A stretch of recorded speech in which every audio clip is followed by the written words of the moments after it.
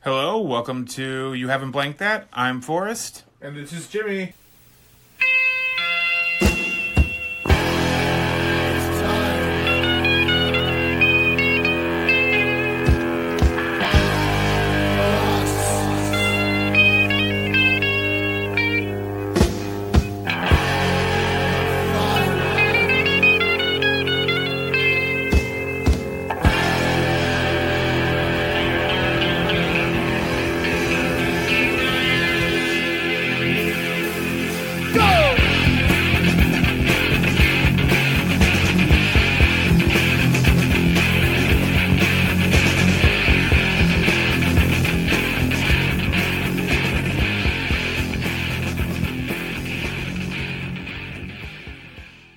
Hey, Forrest.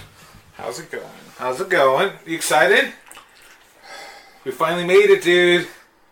It's finally done. Finally is definitely the word. So, everybody, we are here to talk about Harry Potter and the Deathly Hallows. I'm sad that we're here now, Forrest. I am not. Really? You didn't give two shits about this? I have never gotten to an end of a story and not given a fuck about anything. Oh my god, dude, why? I just didn't give a fuck. Well, there's no part of the story that you liked. There are things that I like, but then I feel like there's other things that outweigh that I just didn't like. That just kind of... What did you... Pacing felt off to me. Okay, well, what did you think of the story of the Deathly Hallows?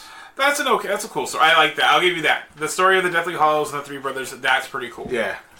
Although I don't think I need an explanation as to why there's a fucking invisibility cloak in every goddamn book. Harry Potter and the Deathly Hallows. Harry has been burdened with a dark and dangerous and seemingly impossible task. That of locating and destroying the Voldemort's remaining Horcruxes. Never has Harry felt so alone or faced a future so full of shadows, but Harry must somehow find within himself the strength to complete the task he has been given. He must leave the warmth, safety, and the companionship of the burrow and follow without fear or hesitation the inexorable path laid out for him. In this final 7th installment of the Harry Potter series, J.K. Rowling unveils in spectacular fashion the answers to the many questions that have been so eagerly awaited. The spellbinding, richly woven narrative plunges, twists, and turns at the breathtaking pace, confirms the author as a mistress of storytelling. That sounds so dirty. Again, right, as a mistress of storytelling. I don't know what the fuck J.K. Rowling is. Whose books will be read, reread, and read again. But yeah, so it's well, I'm gonna throw it out there. That last sentence is a total fucking lie. Let's try to break this story into chunks here. What are your thoughts about Harry's lineage and Voldemort's lineage? Because they're both descendants and they're half of the three brothers. We're not so different, you and I. Is that what that's supposed to be? Or no, it was. We're not so different, you and I. Is Merlin like Wizard Jesus? No. Merlin's more like Wizard Elvis. So they acknowledge that he exists, and he's like Elvis. Yeah, because the thing is... I mean, it's public domain, so they can just use it. Yeah, because there's an award that the wizards have that once you achieve whatever, you achieve like a Merlin... Let's say the Merlies. The Merlies? No, but he's got like Merlin First Class Wizard or some bullshit like that. But it's in the beginning, it's in the first book. I know. It's on the back of the chocolate frog card. Oh my god. So, okay. You know how fucking crazy you sound? Oh, it's on the back of the fucking chocolate frog card, Forrest! Duh! Being that we just finished reading The Half-Blood Prince and Dumbledore dying. And I know he's dead, but he's there. But did you think he was alive, though? Because you can still have your portrait up on the wall and still be alive. It's just like the photographs. It's just like a charm placed on the portrait itself. No, I thought he was dead. Did you? Okay, because the first time I thought he was alive, reading it, thinking like, okay, he's got to come back somehow or another. And then also like with the shard of the mirror. I don't know much about rings, but I know that shit happens in rings. Yeah, but then like also like in the mirror, he sees Albus Dumbledore's eye like winking at him and it disappears. So Harry throughout the whole entire book is like convinced that Dumbledore's still alive. He's seen him in the mirror. It means he's like somewhere and he has to find him. Dude, why do you hate this fucking story, dude? Try. It has everything that you like in a story. Okay. And I'm not gonna say this. This is gonna sound like me being a piece of shit to you right now. Okay. But you tell me what I like. Fucking words, a complex story, character arcs, development of like narrative. I don't know. There's stuff in here for us. I see no reason why you would not like these books. I've given you plenty of reasons why I've not liked these books. You complain that the characters aren't like reacting enough for you, and all these characters do nothing but react. They're all terrified. You basically have a war going on. The school's already been attacked, and then you got the Malfoys, who are the main villains or the adversaries for Harry. Turns out they're all fucking terrified. The Malfoys are completely like done. Voldemort's taken over the house. They killed the teacher. The Muggle Studies teacher in front of like everybody. They didn't give a shit at a point. I can tell you don't give a shit because you're on your phone, like looking up. No, I'm looking at when you were looking up your fucking synopsis, I was looking up memes. Oh I've got my notes here. Do you want me to go over my notes then? Yeah, go over your notes.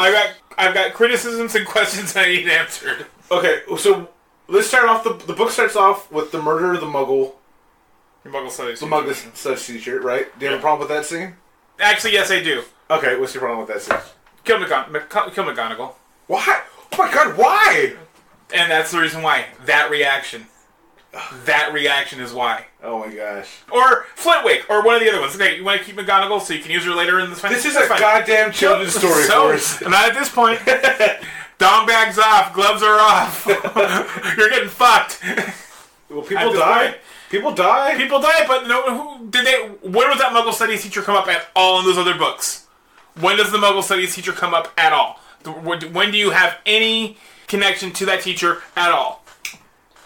When she's page 3. Page 3 of this book. Like, even, you know what, dude? Don't even. Okay, fine. You know what? And it's not a character I hated, but fucking kill Trelawney. Kill somebody you have a connection with. And you just don't. You bring a Muggle Studies teacher that you've first off, no one will kill Trelawney. Because she would just fucking talk their ear off and annoy them. No, because she still gives out prophecies, though. Okay, first off, I don't give a shit about your prophecies anymore. Okay. But no, seriously, like, that's my be Neville Longbottom. No. Go ahead. Neville Longbottom annoys me the least. He's just like, yeah, I suck, but I'm getting there. Kill somebody that you have, you know what I mean? Like Fred? Like, let's kill Fred? No, first off, that got ruined for me, like, way before I started reading this book. Oh, really? Yeah. Oh, that sucks. But I had a feeling one of them was going to die anyway. You don't have twins without killing one. When they made that holy joke in the beginning of the book? Yeah. Yeah. Oh, but, like Lupin or Artanis killed them both? They died. I know. Kill a teacher. Kill Flitwick. Flitwick is the... Sprout. Kill fucking Sprout. You have some kind of connection with Sprout. You've seen her class. You've seen her. Why bring in another teacher you've not seen at all, or put that other teacher in? Why didn't they put that teacher in? It was to demonstrate the fact that they don't want no Muggle blood or any Muggle lover in this place. That's fine. Muggle lover. That's fine. I get what they're trying to do. But there's no impact on it when it's somebody you're just meeting for fucking seconds. It's a shocking turn of event to have someone just die in the first page of a children's book. At this point, if you are reading at the level that they are asking you to, you're starting when you're 10, and you're up to 17, you've seen someone get murdered. Okay. Regardless. You're gonna kill somebody off that make an impact with it. Don't just fucking kill. Oh, yeah, did you know there's a fucking Muggle Studies teacher this whole time? And she's gonna get fucking killed in the first 3 pages of the book? But they mentioned Muggle Studies beforehand. But they don't, they mention Muggle, they're like, oh, there's a Muggle Studies class. They don't tell you who the fuck the teacher is, and they don't tell you, and you don't ever see the fucking teacher. Her name's Charity. No, they tell she's you. Fucking dead. They tell you in the first 3 pages of this book that you don't see it in the fucking thousands of other pages that the story has. You like things that like show you like how things are going to be or foreshadowing. Did you see Tonks and Lupin as a foreshadowing of what was going to happen? That they're going to die? Yeah. No, I'll give you that. I didn't really? see. The first time I read it, I knew it when they called Harry the Godfather. Because I figured they're going to have to make a mirror. Harry grew up with a family. Now that he's here and he's named as Godfather, and they made it a kind of a point that like, we want you to be the Godfather. Now Harry's going to be the series of Teddy Lupin. But yeah. Is Teddy Lupin the cursed child? He's in it. I know he's in it, but is he the cursed child? You know Okay, so I love these 7 books. The Cursed Child is not a book that I love. I have it. I own it somewhere here in this room. I bought it for Lisa. I've not read it. I've got the audio version. I think it's best. There's so many things wrong with it, and I already pick it apart. Because I want to see if I like it more than the other shit. Okay. I want to see. If I'll reread it for that reason, but I can figure it out. It's infuriating going through it. I want to see. But it's written like a play. I know what it's written like. It's not like a story. I know what it's written like. But even more so, it should have been better. Charity's fucking dead. The fucking Dursleys. What do you think about them? Their last night seeing them. Do you get why the Dursleys are fucking dicks though? We're at the end of the story. Do you understand why they're dicks? Why they're fucking shitty people? Just in general, they're shitty people. No, because Harry is the last Horcrux. And when you're in the proximity of any Horcruxes, it corrupts everything around them. It makes you more hateful. That makes sense. So that's why they've been shitty this entire fucking time. That's why with... What's his name? But no, because Petunia was shitty to Lily. She was jealous, is all that was. That was all jealousy. She was jealous because she wanted to go to the school. She wrote to Dumbledore asking to go to the school, and Dumbledore said no because she had no magic abilities. And so she was just mad about it. She was mad that her sister was going to do something, her younger sister was going to do something that she wanted to, that there's no way that she could be able to do. That's why she was mad, and she was upset that this creepy little boy down the street or whatever would spy on them, and then now these two, that little boy stole her sister away back to his world rather than like her and her sister being close. But because Lily died, she blames the Wizarding World for that. She would not have died if she didn't go to that school. She would still be alive. So there's resentment still there.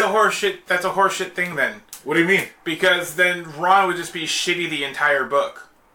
Why would he be shitty? The entire series. If Harry's a Horcrux, right? Right.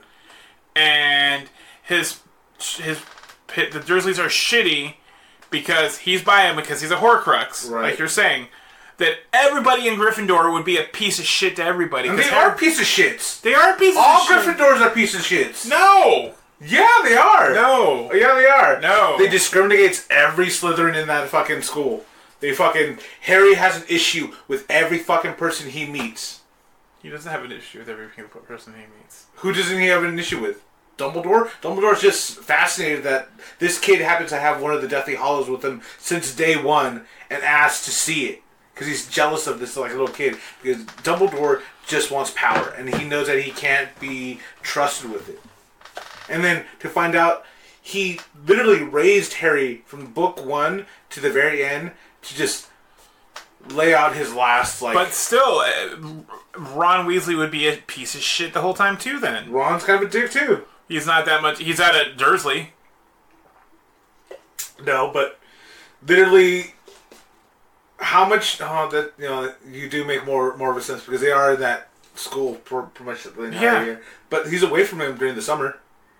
That's fine. He's away from him during the summer, but that doesn't... But the Dursleys have more time with Harry than... They're fucking bunkmates! Yeah, but they're talking about Harry... How old is he? Like 1 month old when the whole shit happens? So from 1 month old till... Like, but then there would be... Okay, fine. Given going off your theory... Yeah. There would be some by book 5 or 6. Yeah, and he gets pissed off at him. He gets pissed... He gets pissed off at him. He ditches them because he's just tired of it. He's angry at Harry. He's angry at Hermione about being left out. Fine. Okay, going off that, finally, keeping up with your theory then, that they should have not ever made up and been friends. Again. They should not have made up and been friends again. They should have been enemies for the rest of the story, going off of your theory. No, because he's away from Harry. He misses his friends. And then he comes back and but he misses Hermione more than he does Harry. And that's what brings him back to him. That's what brings him back to the thing with the Deluminator. Which, they explain how the Deluminator works, and I'm like, no, we get it. Yeah. That annoyed me. Did you figure out the sword and the dough? Did you figure out whose Patronus that was, or no? No, not until the end. Not until the end. Yeah. And then with Professor Umbridge having the Horcrux around her neck, hence why she was a shitty person. Yeah, she had it in book 5 also. She had it in book 5. She had it the whole time in book 5. Yes. You're sure? No, she is a piece of shit. She is a piece of shit. The Horcrux didn't make her a piece of shit because she was always a piece of shit. The Horcrux made her more so. Does she have it on her in that book? Because I think they describe it in book 5 that she had it on. Because even Creature says that they swapped the necklaces immediately before they locked it away. It does not indicate that Dolores Umbridge had the locket prior to Order of the Phoenix. Canon does not indicate that Dolores Umbridge had the locket Horcrux prior to or during the events of Order of the Phoenix. But, okay, what else is going on? Because Harry is a Horcrux. That's why he shoots the golden flames out of his wand. When they're doing the Night of Potters. The 7 Potters. That's where fucking Mad-Eye Moody dies. Yeah, I gotcha. And Hedwig dies. Are you sad about that? You heartless piece of shit. When Hedwig dies? Yeah. Oh, I guess his owl just couldn't fly away. Oh my god. He was in a cage. Despite all of his rage. I have a question. Go ahead. Because you had mentioned Creature. Why doesn't he just have Creature find the Horcruxes? He could have. He 100% could have. Why did he do that? But he didn't. It's a... I think it's because J.K. Rowling wanted this adventure to go out, but she didn't really plan that part of it. Because I even thought about that too in the beginning. At the same time, yeah, that story would have been like maybe half the book if that was the case.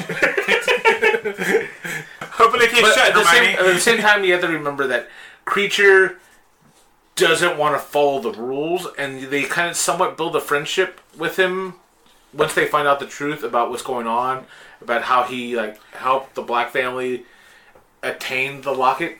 Well, what did you expect it was going to happen? Before you started reading it, what did you expect was going to happen? I thought the Deathly Hallows would be like this place they go to. You guys go to this fucking place and do some dark shit to take care of all this, and no, it wasn't that at all. See, what'd you think of Grindelwald's symbol? Is Grindelwald... Grindelwald. He's not Magic Hitler? He is. Okay, so he's Magic Hitler. Yeah, he was more just... He's more of a Stalin. Yeah. Yeah, I would say so. More of a Stalin. Maybe a Ho Chi Minh. Okay, so after reading a bunch of Reddit forums and whatnot, Grindelwald has that one blue eye. But they're saying that, Grindelwald was so desperate to find the Deathly Hallows that he was trying to, obtain them any way he can. For whatever reason, the invisibility cloak, nothing could penetrate it. Except for Mad-Eye Moody's eye. Who, when he could see, for Mad-Eye's, he could see Harry with the cloak, with his eye. The Reddit group was saying that Mad-Eye got that eye from Grindelwald. He more than likely probably stole that eye from another godlike being or a very powerful charm thing. You've seen The Fantastic Beasts, right? Both of them, yes. So you're aware that Newt Scamander's brother is Theseus. So being that his name is Theseus, then you just also would assume that the Greek mythologies are also part of canon, part of the thing. If you will. Grindelwald being so power hungry, trying to find what he needed like a godlike being or a godlike object to find. Is that the eye thing that they talk about, and the one that the eye that all three of them share type of thing? Is that what they're trying to say? So they're saying that the eye is the eye of fate. That those three ones. And that's what Grindelwald uses to put into his eye. So that's what he's looking the world through. So he's got one eye seeing everything. So that's how he sees everything at the end of that movie. At the end of the second movie, where he's like, "I've seen this," and where he talking about World War II. Okay, so Grindelwald, through Pottermore, he is a seer. So he does like prophecies and whatnot. Does he see things? He does. But the skull that he uses to like show you what's going on and breathe the smoke into it, or blows the smoke into it to show the projection of like World War II, that skull doesn't show you what's going on. It just amplifies, it projects your thoughts outwards. Okay. So it's written in the script. Like, it talks about the skull itself, and then, like, that's what he uses to show everything, because that's what Grindelwald is seeing. That's what he knows to be true, and he's using the skull as, like, a projection to show everybody around him. But then, also, Grindelwald wrote a thing that became, like, his, like, anthem, or became Dumbledore's anthem, which is, like, for the greater good, or whatever. The greater good. But that saying was written on the skull before he met Albus Dumbledore.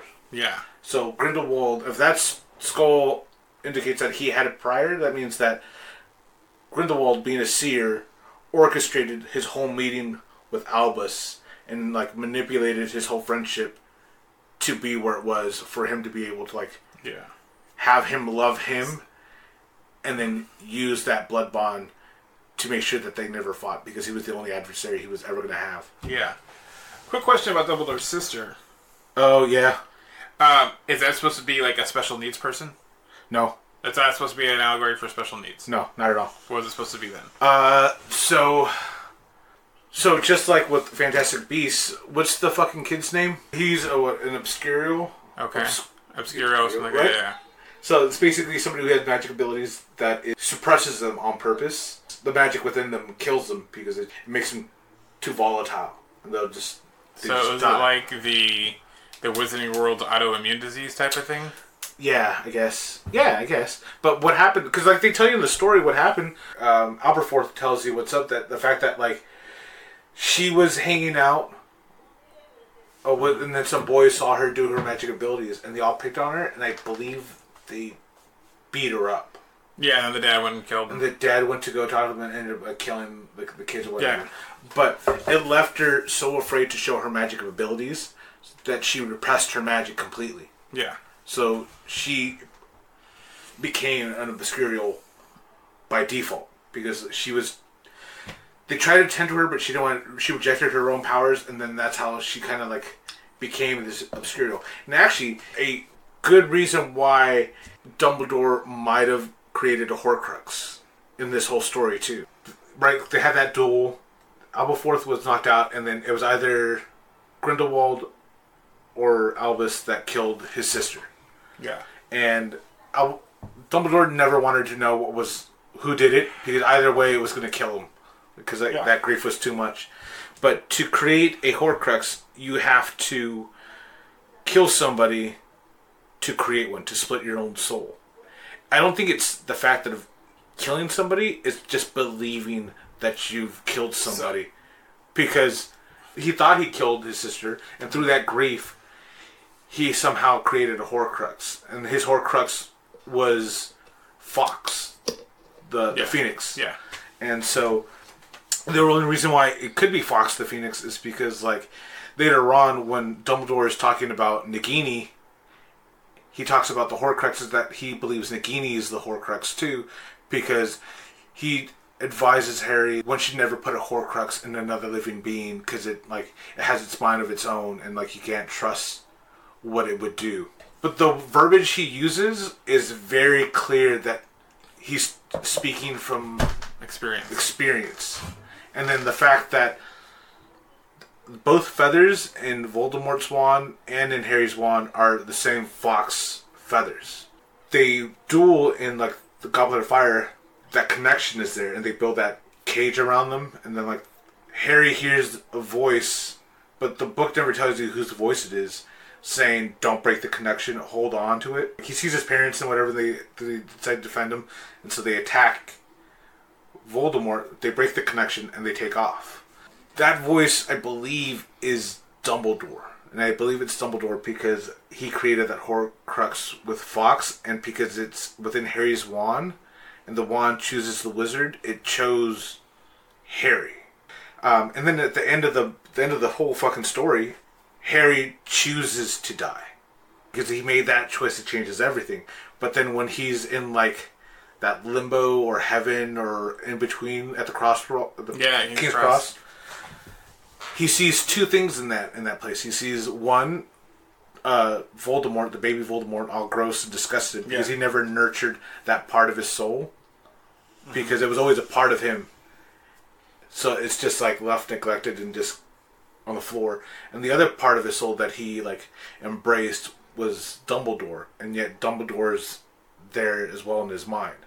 Being that that's the case, it's like it just said like there's a bunch of little connections that kind of build up that would lead to like why Fawkes was important, why the twin cores were important, and why at the end of Harry's life he sees the Horcrux that was within him, and then he also sees Dumbledore. You're not so different, you and I. But once Harry's wand broke, that connection broke as well. You know what I mean? Yeah. It's just an interesting theory that all the clues are there. Dumbledore's sister is a fucking obscurial. That there's a giant connection between the twin cores, and no one brings it up at all. There's that weird voice in like book 4 that is nobody that Harry knows. It's just a voice within him that tells them what to do. Like so, I just thought that was pretty weird. Let's go movie. Let's go movie. Let's go to the movie. It seems like you want to talk about movie more than book. Yeah, because this book was like, dude, the book was 1,000 times better than the fucking movie. The movie is split up into 2 fucking useless parts. Oh, what about Dobby's fucking death? I like Dobby. That was shitty. But it wasn't like, oh man. Really? When you're reading, I did not. Book, okay, nothing in this book made me sad. If that's what you're gonna ask. Not even the fact that like Dobby is fucking dead by Beatrix. Harry decides to just dig the grave rather than use magic on it to show that it's a nothing. You didn't care about that? No, it was just like, oh, he's digging a grave. Okay. You're a heartless piece of shit. You are a heartless piece of shit, dude. Like, I don't know what to tell you. Like, I seriously just didn't give a shit. But the thing is, like, when you don't give a shit prior to anything, like, you just don't give a shit. No, but I don't even give me that, because I fucking tried. I sat through 7 books. Yeah, so, and I'm gonna be honest, I think if... Did you check out before the books? No, I listened to them all. I got my notes. Whatever. But I will say, I don't think I would have stuck this long if I wasn't listening to it being read to me. I think I would have given up way, I think halfway, at least halfway through. Look at that book. I read that within like 4 days. It was just like... Because it's such a engaging, fast-paced book. It's a fast-paced book, Forrest. Oh my god. I don't need your pity clap. Fine. Thanks. So we just meet Bill in this movie, and then in 3 seconds he goes, "Hey, I'm Bill. I got scratched by Greyback. That happened in the last book." Yeah, we should have... For 7 fucking years you've been in this family, and you're finally be like, "Oh, I'm Bill." Yeah, well, because they didn't introduce him. Because if it didn't involve Harry in any of the movies, they didn't introduce characters. Because we should have met Bill on Goblet of Fire, because that's when he came back with dragons. Yeah, like, it just didn't make sense. Like, why even have Bill in then? I mean, if we're talking about the movies, it's just going to be nothing but hatred from my end. I fucking hate the movies. One thing that made me laugh, though, is they keep saying Dolohov for one of the wizards. Oh, okay, yeah. But they kept saying, like, Dollarhoff, and that's who Ray Fiennes plays in Red Dragon, is Francis Dollarhoff. Oh, okay. And I kept hearing that, and I'm like, what? Oh, wait, that's what we're watching, yeah. But let's go back to the book. What do you think of Nagini in the skin of that one woman? Okay. No, dude, I thought that was pretty dope. Like, that was great fucking writing. Where like they're in the grave. Harry finally sees his mom and dad's grave stones. They see one of the brothers of the what are they called? Preverall brothers. Yeah. And then like they see the mark there. They're still trying on the quest of like trying to figure out where the Horcruxes are. They're getting lost on the side quest about the Deathly Hallows.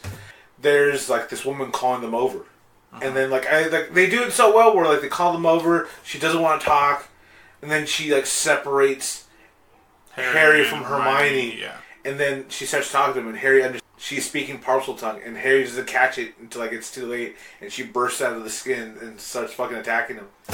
No? No. Dude, that was fucking dope! And then the fucking Voldemort is like seeing through Nagini's eyes, so he's like on his way there. Harry can feel him coming, like, you know, getting stronger, and the rage is like burning in through his like his scar, and he has to take off. No? Oh my god, Forrest. So you see Gringotts in the first book, yeah, and they hardly mention it. Like they'll say it here and there, like, "Oh, I need to pop into Gringotts," yeah, right? But you don't see it. Like they don't go into it at all. Yeah. Did they literally just set up Gringotts in that first book so they could have this scene in the last one? No, I think they just kind of set it up as whatever, and they just kind of had it. But they did set up the Chamber of Secrets specifically for this book because they needed to get the basilisk tooth out. They're in the room of requirement. They're trying to find the Grey Lady. The Baron, what's his fucking face? Oh. Knows the Grey Lady, but they don't talk because, like, the reason, like, they're all dead is because of him. Yeah. And so, like, she just wants to fucking talk to him, but, like, he finally, like, chat with him and she, like, talks about the thing. In the movie, though, that scene's fucking dope. She's, like, flying up the Ravenclaw tower. Yeah. And they're floating around. And then she just fucking, like, out of nowhere, she fucking snaps him, like, he defiled it with black magic. I'm like, oh, shit. But, like, that's not in the book. Like, it's very kind of, like, low-key, kind of, like, I stole it from my mother, and, like, somebody fucked with it. Yeah, and I feel like the last battle in the book is very short and low-key. What do you mean? With Voldemort? The battle? In the book, right? Yeah. Yeah. But and then this is giant, like, I'm going to jump around and fucking do wizard shit in the movie. Yeah, it was... Okay, and that's weird, too, because in the book, Voldemort is in the Shrieking Shack. Yeah. Not, like, just hanging out in the woods. And then, but he's still communicating to the school through the Shrieking Shack to them, like, saying... Yeah. Fucking, and then it gets to... And then with Snape running Hogwarts, it's like Schindler's Hogwarts in that movie. So, in that scene, Snape's firing. But in the movie, it's, like... They just kind of go through it really quickly that Snape is, like, battling... flies off. Yeah. But in the movie, it's a fucking really cool scene where he's in the Great Hall and Harry's there, McGonagall's there, and then I believe the class is kind of like around them. Yeah, because they sneak in the book, they sneak in. And then they sneak in the book too? Well, they sneak in the movie. He was trying to get the Horcrux out of the... And McGonagall comes in and helps them. Yeah, and, but when McGonagall and Snape are fighting and they're slapping those spells back and forth, and Snape is like... You can see how fucking skilled Snape is as a fucking wizard. Because not only is he fucking blocking McGonagall's fucking spells at the same time, just countering each one, but it gets to the point where he doesn't want to hurt her, and he doesn't want to hurt anybody in that school. So what he ends up doing is ricocheting one of her spells to hit both Death Eaters on either side of him. Mm-hmm. Like, you see him catch her spell, and you see it throw it to the left, catch another spell, and throw it to the right. And then once those two are knocked out, he takes off flying, but before so, he flies to the left and he flies to the right to steal the wands to make sure when they come to, they're not able to attack the students, and then he flies out the fucking window. Like, that was fucking dope. That was dope as fuck. You didn't care?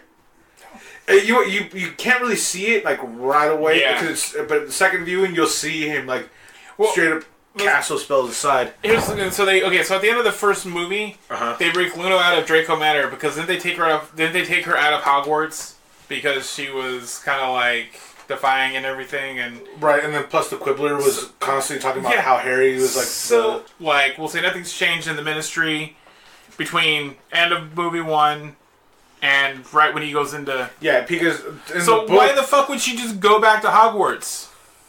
Because everybody else is going back to Hogwarts. So the thing is, like, if you... But no, she goes back as a student. She doesn't go back and sneak in with Harry. She goes back as a student. Yeah, because she is there as a student. And during her summer break, or her winter break, she comes back out, and that's when she realizes it's not good to go back to the school. Because a lot of the students didn't go back to school after Christmas. She got kidnapped by the Ministry Yeah, but if she's back in the school, they're going to know... If Snape is running the school and Snape is working for the Ministry at this point, and the Ministry is fucked up and evil right now, they're going to know... Snape's going to not be like, oh, Luna's back. That's all he's going to know. He's not going to know that they fucking stopped her out of her dad's house. And they're not going to send anybody to get her. Like, they're just going to put her back over there. That's why the movie sucks. Because in the book... They do that shit in the book, too? No, because she gets freed. Hermione made sure that the Death Eaters that came up to the Lovegood house saw Harry fall from the ceiling to the bottom to know that he was telling the truth, and then they just separated. So that way, like, they knew they weren't going to kill Luna because he didn't lie. Like, he was there. So most of the movie takes place at the school. They could have just... I feel like they could have just cut it fast. They could have made it like Fury Road and done it like cut it that fast. Like just keep moving, keep moving. Have a little bit of break, but move fast. There was no reason why the last two movies should have just been one movie. Yeah, they just milked it because they wanted the money. And the thing is, like, everybody paid for it. It was so dumb. Oh, Snape's young makeup when they do the flashback. Oh yeah. When it shows him as he was done being a Death Eater and he's trying to bargain with Dumbledore about Snape. His makeup, like, he looks like Robert Smith from The Cure does now. Yeah, it's pretty thick. Flashback in the movie was weak. The movie is all garbage to me. Like, you know what?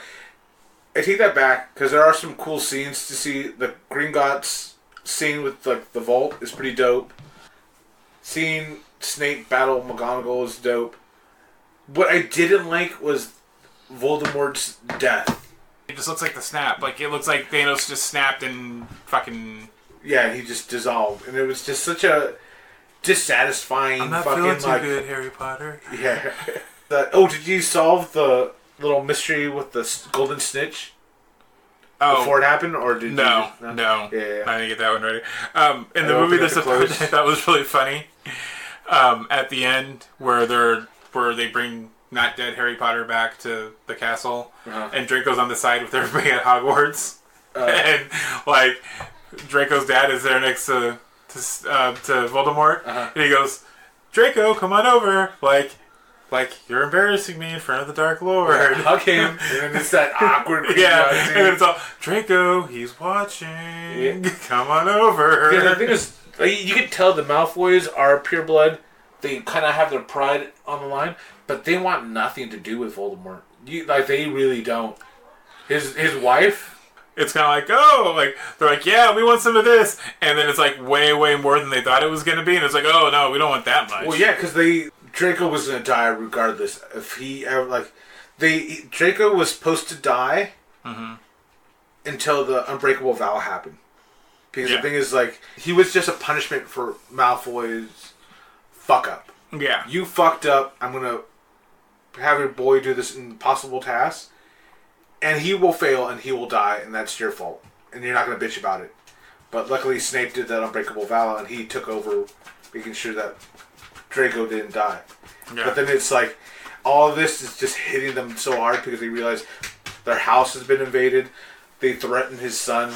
They mean shit to the Dark Lord, and the Dark Lord is just tolerating everybody. They mean shit to the Dark Lord, and the Dark Lord means shit to them.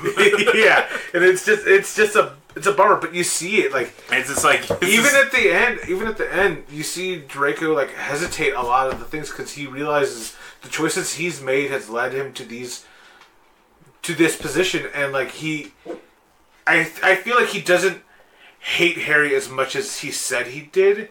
They were merely just words before, because it gave him some sort of power. But he realizes none of this really fucking matters, and he doesn't want anybody to die. But yeah, he chicken shits out 90% of this movie. I feel bad for him at this book. I feel so bad for that whole family. Yeah, they're shitty families, and they're stuck up, and they're elitist.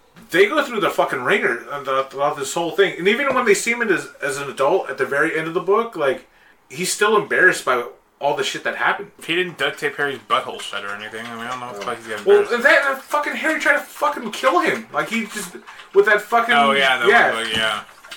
If anything, fucking Harry's a goddamn bully in this whole damn story. Are you gonna pull the Karate Kid theory? Yeah. I just I was hoping for more dots. The dots just didn't connect. It just didn't connect for me. You can't say I didn't try. I fucking sat through 7 books. Did you get excited when, especially in the movie? I think they did a better job in the movie, where Lestrange is fucking like fighting in the castle, and then they go after the kids, and then fucking Mrs. Weasley's like, "Stay away from my daughter, you bitch!" No. What was that? Where you get some Sigourney Weaver on her? Yeah. Stay away from me, you bitch! Because everybody tells me, like, oh, you want to read the other one too? Like, every time I say I want to do The Cursed Child, they're like, oh, really? Like, everybody does that. Because it's bad, dude. Because it's the storytelling in that is bad. I don't know. It's bad. I'll be the judge of that. Did you... Hold on. Can it be any worse than this? Yeah. Yeah, can. So I wrote these down, so I just want to kind of go over these quick little notes I have for you. Okay. But it's regarding the master theme, which is like the main theme, which is called the Hedwig's theme. Hedwig's theme is the dun dun dun. Yeah. Yeah. So that song is actually played on an instrument called the cellist. Okay. And the cellist is basically like a mini piano with a pedal on it, so it gives that kind of blurvis sound. Okay. But it kind of sounds like bells, like obviously because of the theme. So, but it's like the way that they use that theme.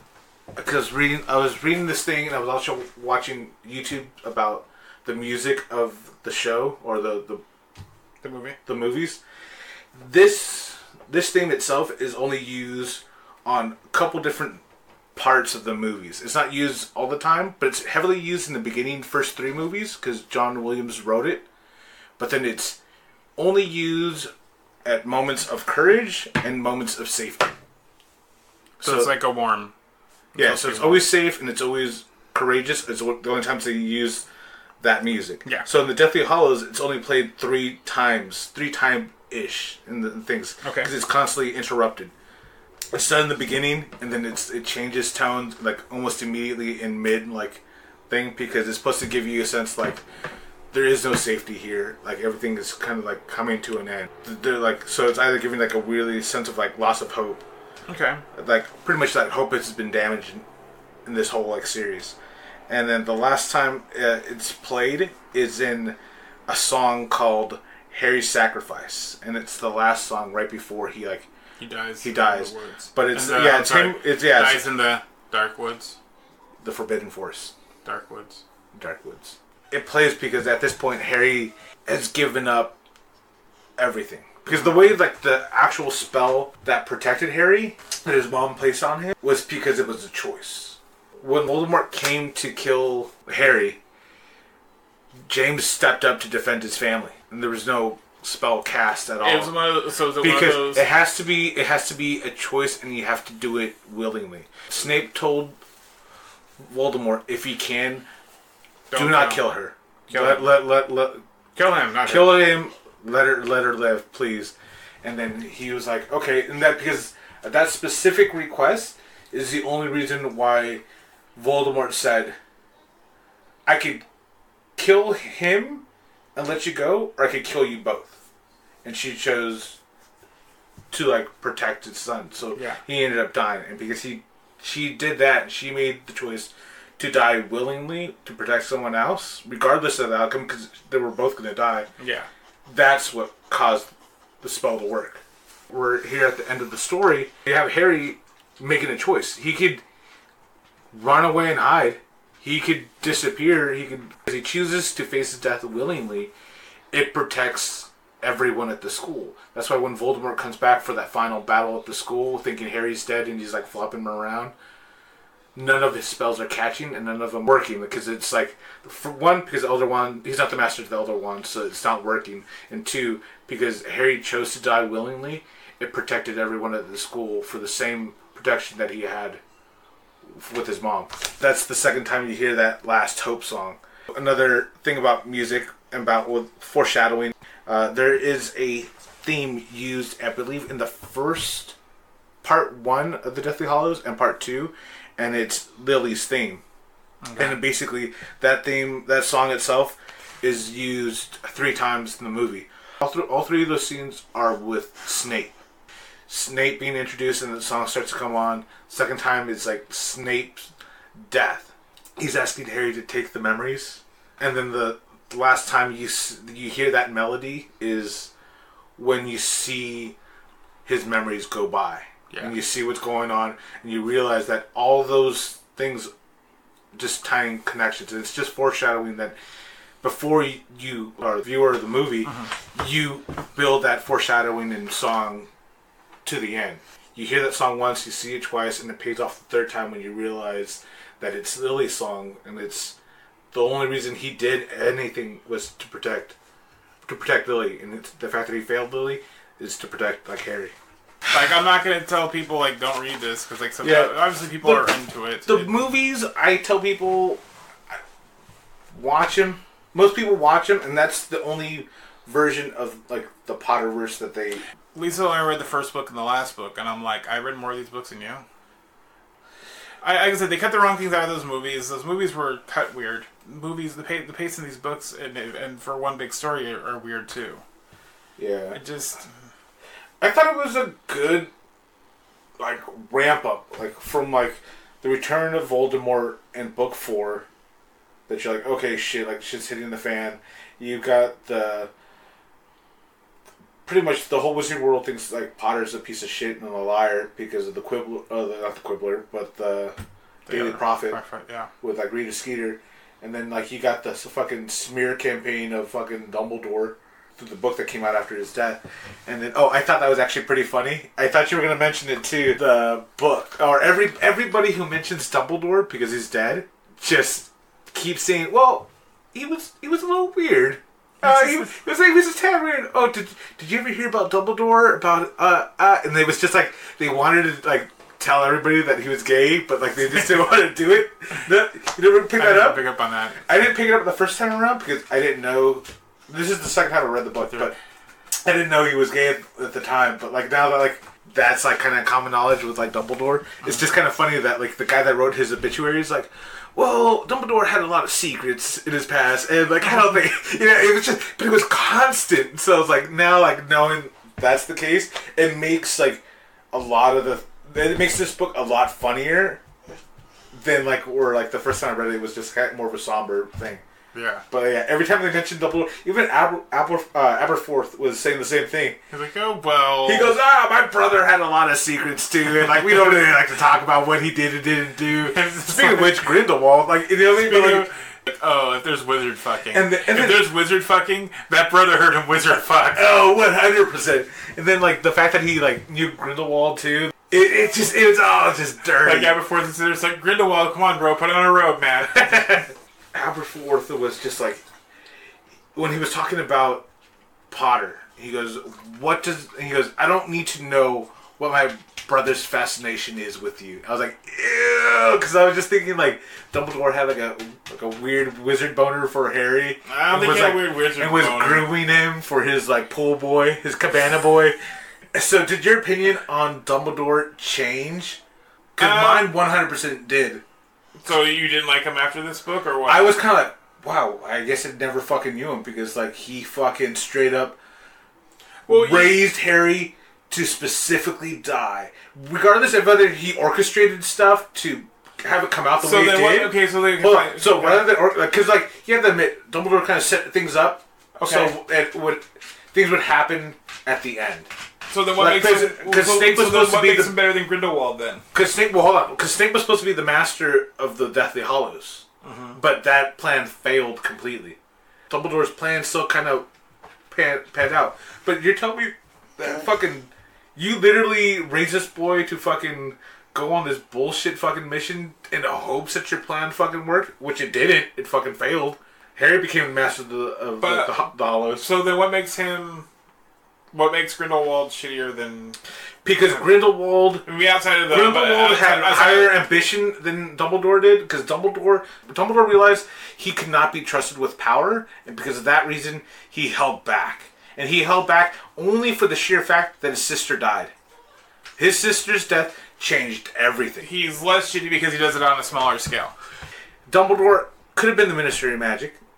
But he chose not to. He chose to be at the school because he needed to limit himself because he needed less temptations in his life. And then, like, what trouble can you get into as a headmaster of the school? Well, he mission accomplished. He fucking did it. Yeah. But the thing though, it's like, he everything he did in his life was all for what happened to his sister, how close he came to being Grindelwald's right-hand man. He believes he killed his sister. He believes Grindelwald might have killed his sister, but both of those things don't comfort him. Like, he still loves Grindelwald with all his heart. He still loves his sister with all his heart. He can't live with the fact knowing that he'd rather live in ambiguous reality that, like, he doesn't know who it was. He doesn't want power because the last time it did, it cost him everything. But when the Deathly Hallows appear, he's tempted again. He borrows the cape in book 1 just to examine it to see what's going on. At one point, Dumbledore had the possessions of all the Deathly Hallows. How powerful do you need him to be?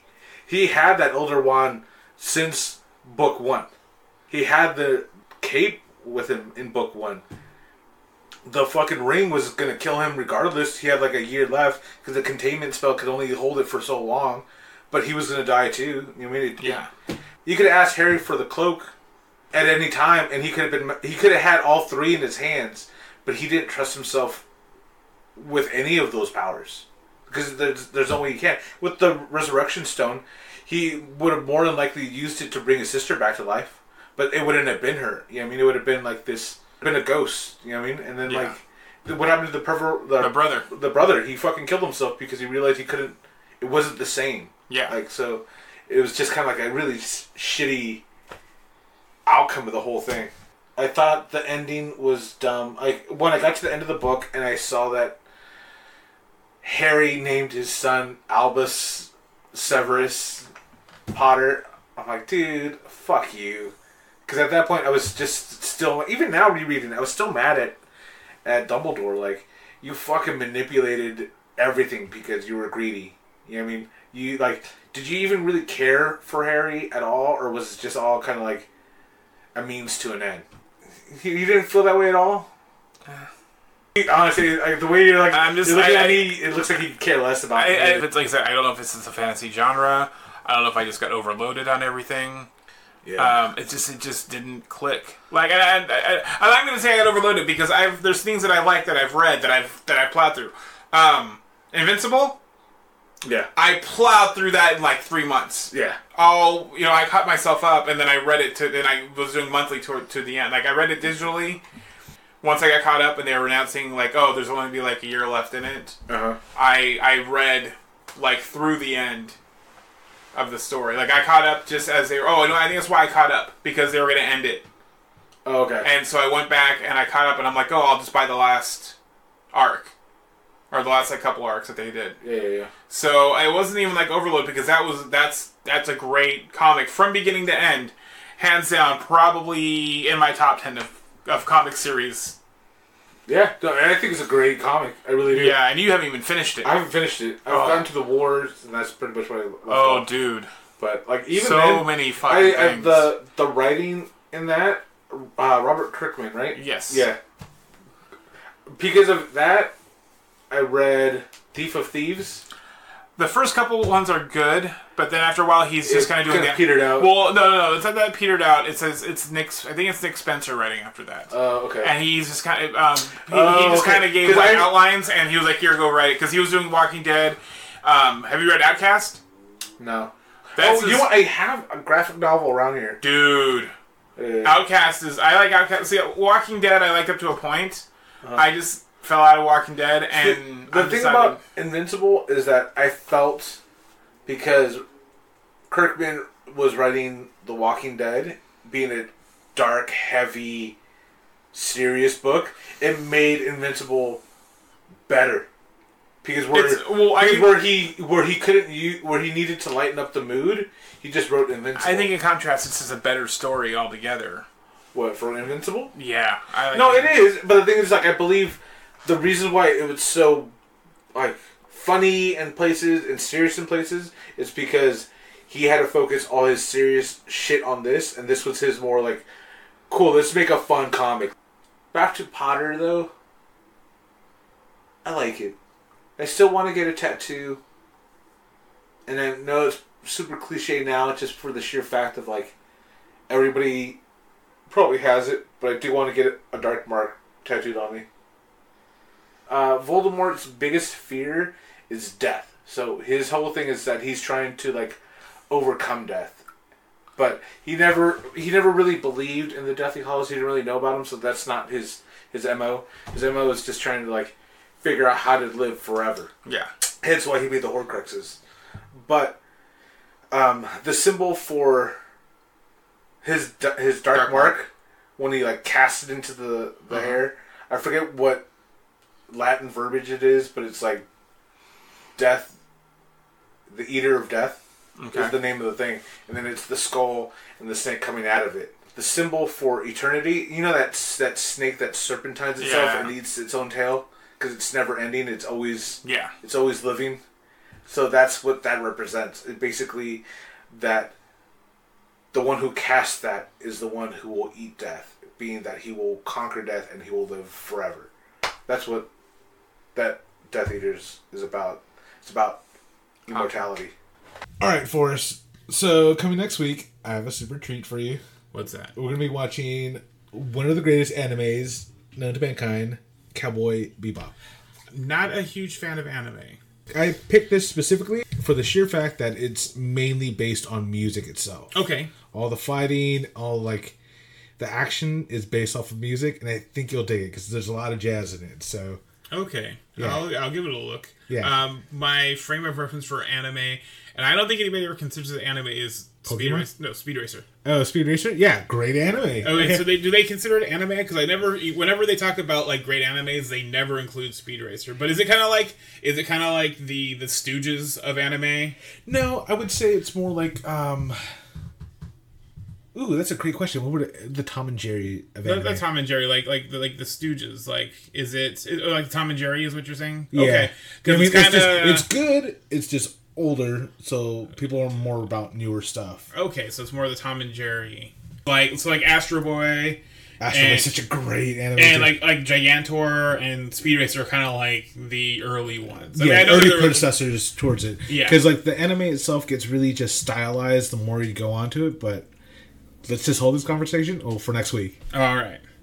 Well, thank you guys for listening this week. If you want to comment on the show or if you have any questions, you can hit us up on Instagram at yhblankthat, and you can email us at yhblankthat@gmail.com. Thanks, everybody.